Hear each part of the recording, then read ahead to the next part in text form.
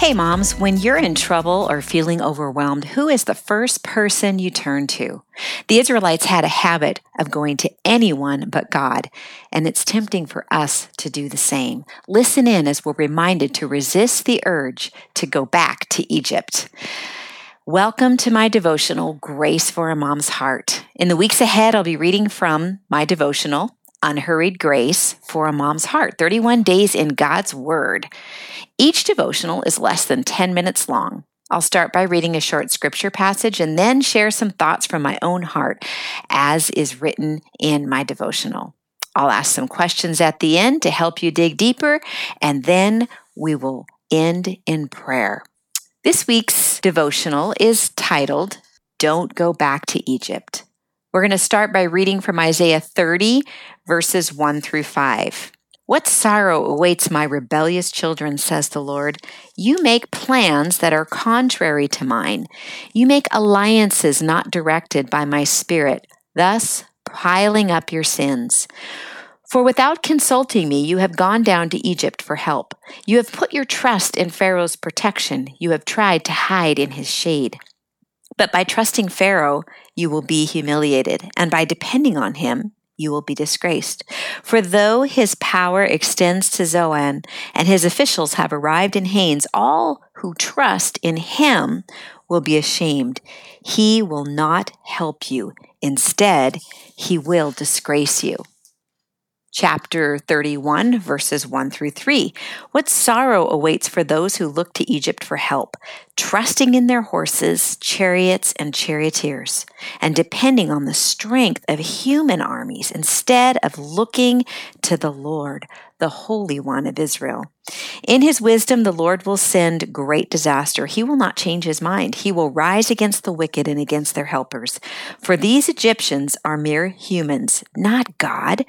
Their horses are puny flesh, not mighty spirits. When the Lord raises his fist against them, those who help will stumble, and those being helped will fall. They will all fall down and die together. And then chapter 48, verses 17 to 20. This is what the Lord says, your Redeemer, the Holy One of Israel. I am the Lord your God, who teaches you what is good for you and leads you along the paths you should follow.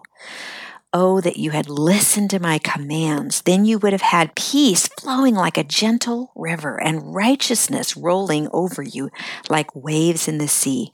Your descendants would have been like the sands along the seashore, too many to count. There would have been no need for your destruction for cutting off your family name. Yet even now, be free from your captivity. Leave Babylon and the Babylonians. Sing out this message. Shout it to the ends of the earth. The Lord has redeemed his servants, the people of Israel. When you're in trouble or feeling overwhelmed, who is the first person you go to? In today's scripture passage, Isaiah confronted Israel for making plans that went directly against God's. Instead of consulting him, they ran to Egypt for help. This was like a slap in the face to God. Wasn't God the one who led his people out of Egypt? They used to be slaves in that land, held captive and forced to labor for Pharaoh. There was no freedom for them in that place, but somehow they still felt the need to turn back to Egypt for protection when they were attacked. As we read through the Old Testament, we can see how Egypt represents the world system and the Israelites represent believers in Jesus. The cross and resurrection allowed us to be grafted into God's family and become his people. He rescued us out of slavery to sin and led us out of Egypt into freedom. He redeemed us and made us his own, and right now, he is leading us to the promised land. When a powerful enemy attacked Israel, it was frightening and overwhelming for sure. But who did they turn to for help?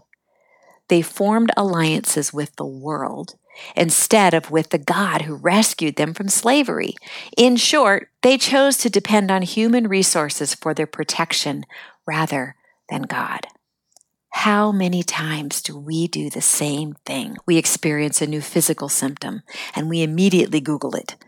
We have a disagreement with our husbands, so we call a friend to quote unquote vent and get counsel. We feel inadequate in our homeschooling, so we buy new curriculum. It isn't necessarily wrong to do any of these things, but are we going to the Lord first or last or not at all? Are we willing to wait on Him? Moms, we need to hit the pause button and ask ourselves if we are depending on man's wisdom or God's. We need to remember whom we serve. This is what the Lord says, your Redeemer, the Holy One of Israel. I am the Lord your God who teaches you what is good for you and leads you along the paths you should follow. Oh, that you had listened to my commands. Then you would have had peace flowing like a gentle river and righteousness rolling over you like waves in the sea. Your descendants would have been like the sands along the seashore, too many to count. There would have been no need for your destruction or for cutting off your family name. Yet even now, be free from your captivity. Leave Babylon and the Babylonians. Sing out this message. Shout it to the ends of the earth. The Lord has redeemed his servants, the people of Israel. God has redeemed our lives from slavery. We don't have to go back to Egypt for help, but we can wait on the Lord instead, walking in the freedom that he has given us. Isaiah 30:18 says, so the Lord must wait for you to come to him, so that he can show you his love and compassion. For the Lord is a faithful God. Blessed are those who wait for his help. So ask yourself what God is saying to your heart. Maybe even make some notes on that. And then write out what your heart is saying to God. Pour your heart out to him.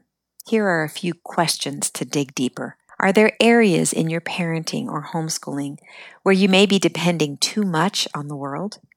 Could God be calling you to let go and trust the wisdom that he's giving you? Let's pray. Lord, I just thank you for these moms. I thank you for their love for you. I thank you for your word today that has reminded us that we are free.